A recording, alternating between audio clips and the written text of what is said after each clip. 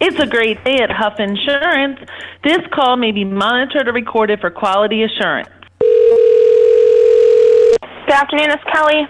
Hi, speak to Nancy, please. May I tell her who's calling? Yeah, it's Joey Giangola. Hold on one moment. Thank you.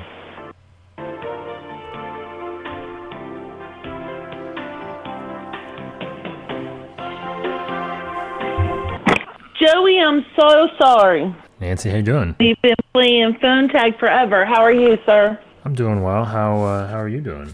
I'm good. This is insurance in your own words from the people who are living and breathing it every day and are struggling to figure out where this industry is going and what they need to do to stay ahead. Hosted by me, Joey Giangola. Let's get into it.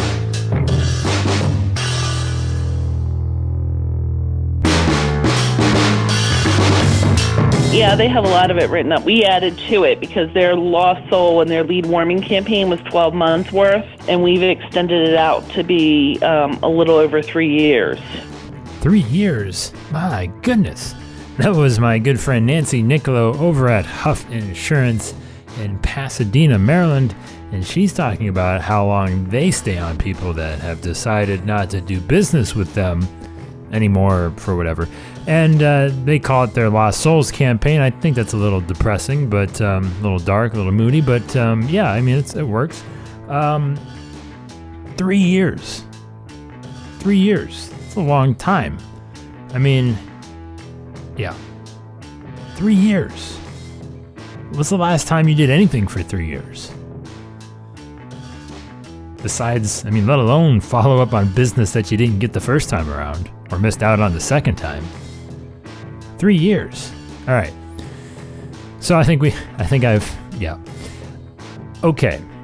So the question then becomes, are you giving up too soon? Because after hearing that, you probably might be. And there's obviously a lot that goes into it. It's not something that, if you remember on our previous episode, what was the title? I think, How Many People Are You Automatically Missing? That was the last episode Nancy was on, and we were kind of talking about this in a little bit detail. We really didn't go. We're going to dive deep on it now. We're going to kind of really get into the thing and really break it down a little bit more for you.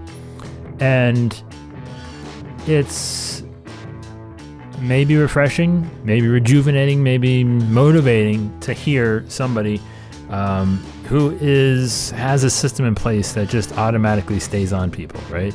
For an extended period of time. But the question that then becomes is, well, Nancy, that's great, but I mean, honestly, how many times are you actually getting in these people's face every year?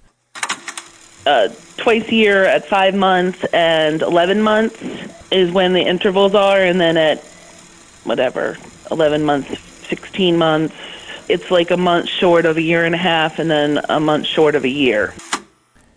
Doesn't sound so bad. I mean, you probably just maybe were able to take a marginal sigh of relief there after hearing only twice a year. I mean, it's pretty doable. Almost, it's actually, I mean, not only is it doable, it's almost like, well, hey, why aren't you already doing this? I mean, twice, listening to Nancy just kind of simplify it. I mean, it sounds kind of harmless. And, she's saying, all right, it's like 5 months and then 11 months. And then Nancy and I are both bad at counting months, 16, 14, whatever that split is, they get you to, just under those frequencies. But again, it's not rocket science. I think you build it up. You hear Nancy at the beginning of the show say, well, this thing goes on for 3 years. And you're thinking, my goodness, you've got cars parked outside their house and you're really just kind of surveilling it. You're doing, kind of a full data footprint on them and what they buy at Bed Bath & Beyond and all this good stuff. And you think, man, I don't know if I'm up to that task. I don't know if I can do that. And it's really just, it's not any of that. It's just, hey, we're just going to remember that you exist as a human being, and we may or may not attempt to communicate something possibly engaging, possibly helpful, maybe even a little funny during that process of us remembering that you are still a human being and possibly capable of buying insurance from us. I think that's it. And when you don't make it, more than that, it becomes a whole lot easier to execute because, again, like we had mentioned in the previous episode with Nancy, how many people are automatically missing? Episode, I can't remember. Hold on, I'll find it. Hold on, I'm going to find it. Episode 156. How many? That's actually not 156. It's episode 6 here in Agency Nation. Officially 156 in Insurance in Your Words history for all of you aficionados that go into the deep cuts. I don't know where I was going. I got sidetracked. Once you realize that it's not this overwhelming thing that is going to be, impossible, this immovable mountain, it's a lot easier to actually get started. Now, Nancy, I gotta know, how we hitting these guys? What type of formats? What are we doing when? No. And it goes out different. Like, one will be a postcard, the next will be an email, the next one will be a handwritten letter, the next one will be a postcard, the next one will be an email. So it's not like they're getting every 2 weeks they're getting something. No. All right, emails, postcards, handwritten letters, maybe a telegraph, I don't know. It seems like, again, they're just mixing up the different touch points and deciding, hey, listen, we know that, just constantly hitting you with an email, open this, please, this is probably important, you want to read this, open this, please. Outside of doing that, they're, thinking, well, maybe let's just not bang our head against that wall over and over again, and let's, actually send some different things because, you might be catching them off guard. They just might be looking for something different. They see the postcard, they see the letter, they see the email, and they're like, oh, hey, they're at least trying to confuse me. And again, I feel somewhat, I don't know what the word would be. They might appreciate the fact that, again, that you did not forget that they are a human being if you approach it in this way. And again, it's not now, all right, having systems in place to, deliver the postcard, deliver the handwritten note, whether it's a actual handwritten note or a kind of a cheating handwritten note, a fake handwritten note. If you have the systems in place to do this, and I'm not sure, I think Nancy, they're using Agency Revolution, possibly. I think if I remember correctly, but I know, a company like Rocket Referrals is big on, the handwritten, the cards and things like that. And they also have the ability to deliver such things. So, investing in the right systems that don't allow you to, or that do allow you to kind of remove some of that administrative work, is important. And so let me if we just real quick, like 30 seconds on this. I do think this is important, right? Because there is, whether it's an older generation or I don't know if it's necessarily an age gap, but there is a certain set of agents who don't value the headspace that certain tasks, low value tasks occupy, such as writing and addressing envelopes or whatever, right? Okay, maybe you train somebody in your office to do it for maybe about the same amount of money that a Rocket Referrals would do.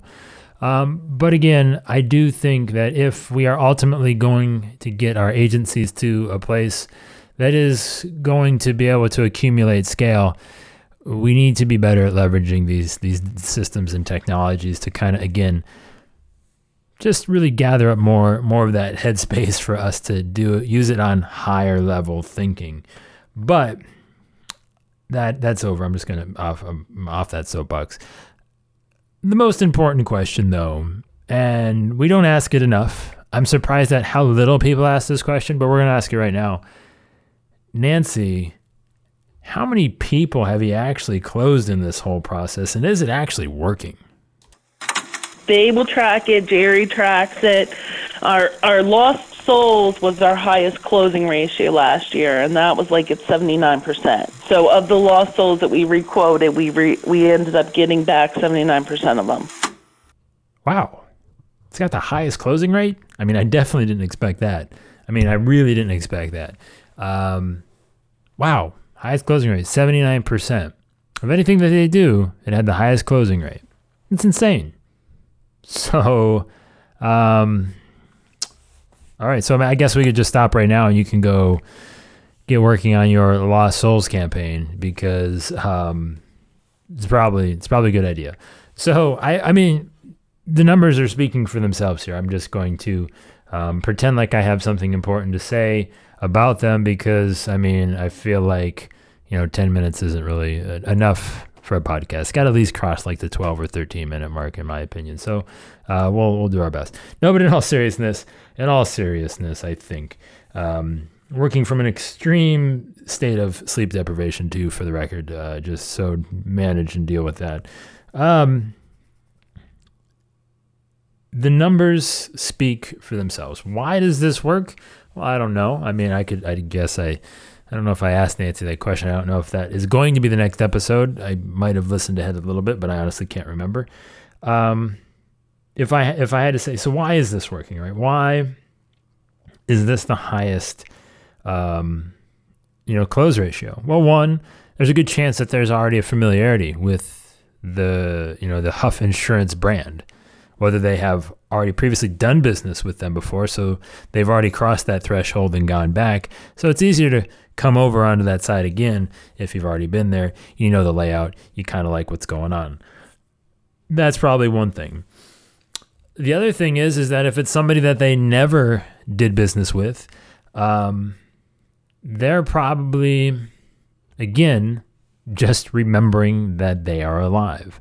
Just showing up is so much harder than you think. Just remembering to do that thing is going to separate you from 99, probably, maybe 95, I don't know, % of all the other agents that you are competing for that business with.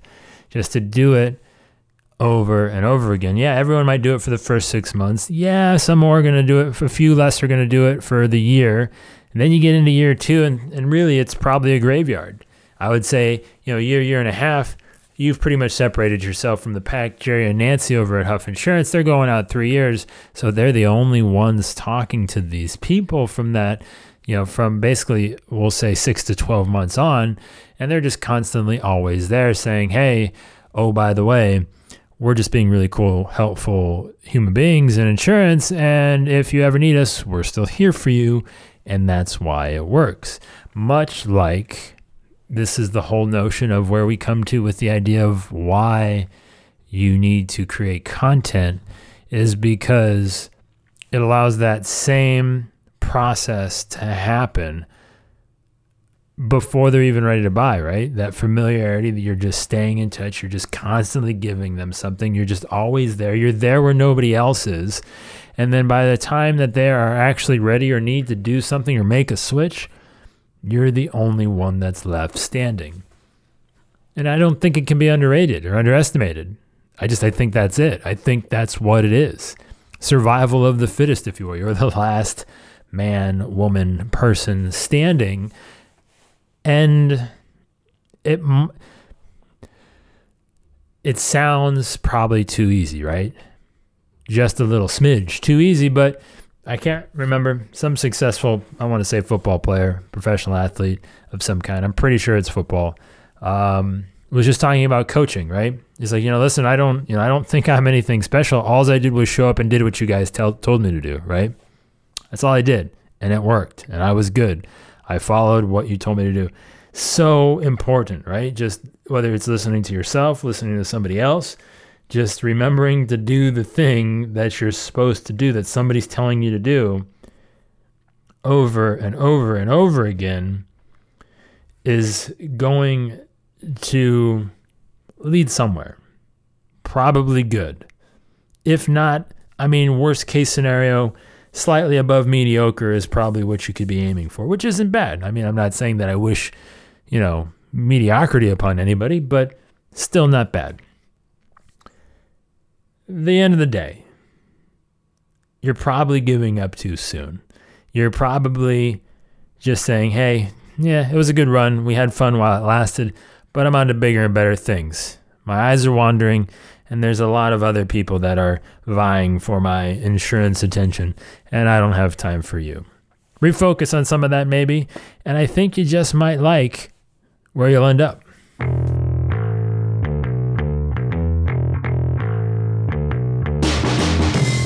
Have you ever just gotten something like in your head that you want and or need? Just got the urge, like you just have the craving, and whether or not you can actually do it or not, you just I got to do this thing, and I got one of those happening right now. So last episode, last time we talked about snow and driving. 2 episodes ago, talked about some recommendations, went some straight music recommendations, talking about my love affair with music. And if you have not, speaking of music recommendations, if you haven't watched the episode of my latest vlog that I posted yesterday, huge, like honestly one of the most favorite bands I have discovered in a long time, and they happen to be like right in my hometown. Ohio Sky used one of their tracks in that video, so if you haven't watched it, Welcome to Your New Insurance World is the title of that. Go check that out. But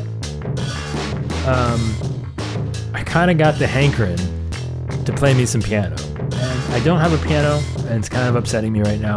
I really need a piano, and I've been looking at them, and apparently they're really expensive, which is depressing. Just like even like one of those little rinky-dink stand-up ones, like a nice one, it's like $6,000 or something. I don't know. I mean, I feel like there's not a lot of piano dealers, so I haven't. Every time I try to like really dive into some piano researching to buy one, I get interrupted. So $6,000 is like just a number I have in my head. I'm like, man, that sucks. But I think I need to buy a piano soon, and they're really heavy, and that's kind of another deterrent of how that whole situation is going to be getting in the house. But I really have the urge to play some piano. Now, do I play the piano is probably the first question. A little bit. That's actually the first instrument that I learned to play way back when I was in 5th or 6th grade, and I hated it. I just wanted to play baseball and other sports instead, and my mom made me do it. And now I'm I want to play. I don't have a piano. Maybe I might go buy like a halfway decent keyboard as like kind of an intermediary sort of situation. I'm just curious, joey@agencynation.com. Is there a thing that you just kind of like, man, I feel the urge, I feel the craving, whether or not the ability is there, just kind of this desire to do something. And man, I kind of want to tickle the ivories, noodle on the keys. That sounded weird. But yeah, I just want to do it. And so keep you updated on that. But I'm more curious as to kind of what gets stuck in your brain and as the overall kind of ambition and things that you want to do, that, you know, maybe there's a gap in your skill set and your knowledge, but you just kind of feel this desire to do the thing. Kind of want to know what that is for you. I think it would be fun. Let me know. joey@agencynation.com, or you can, basically find me anywhere on social media at Joey Giangola. On Twitter, facebook.com/Joey, or Facebook Messenger, LinkedIn Messenger. Honestly, just find some sort of platform to email me or communicate with me. I would like to know what that thing is for you.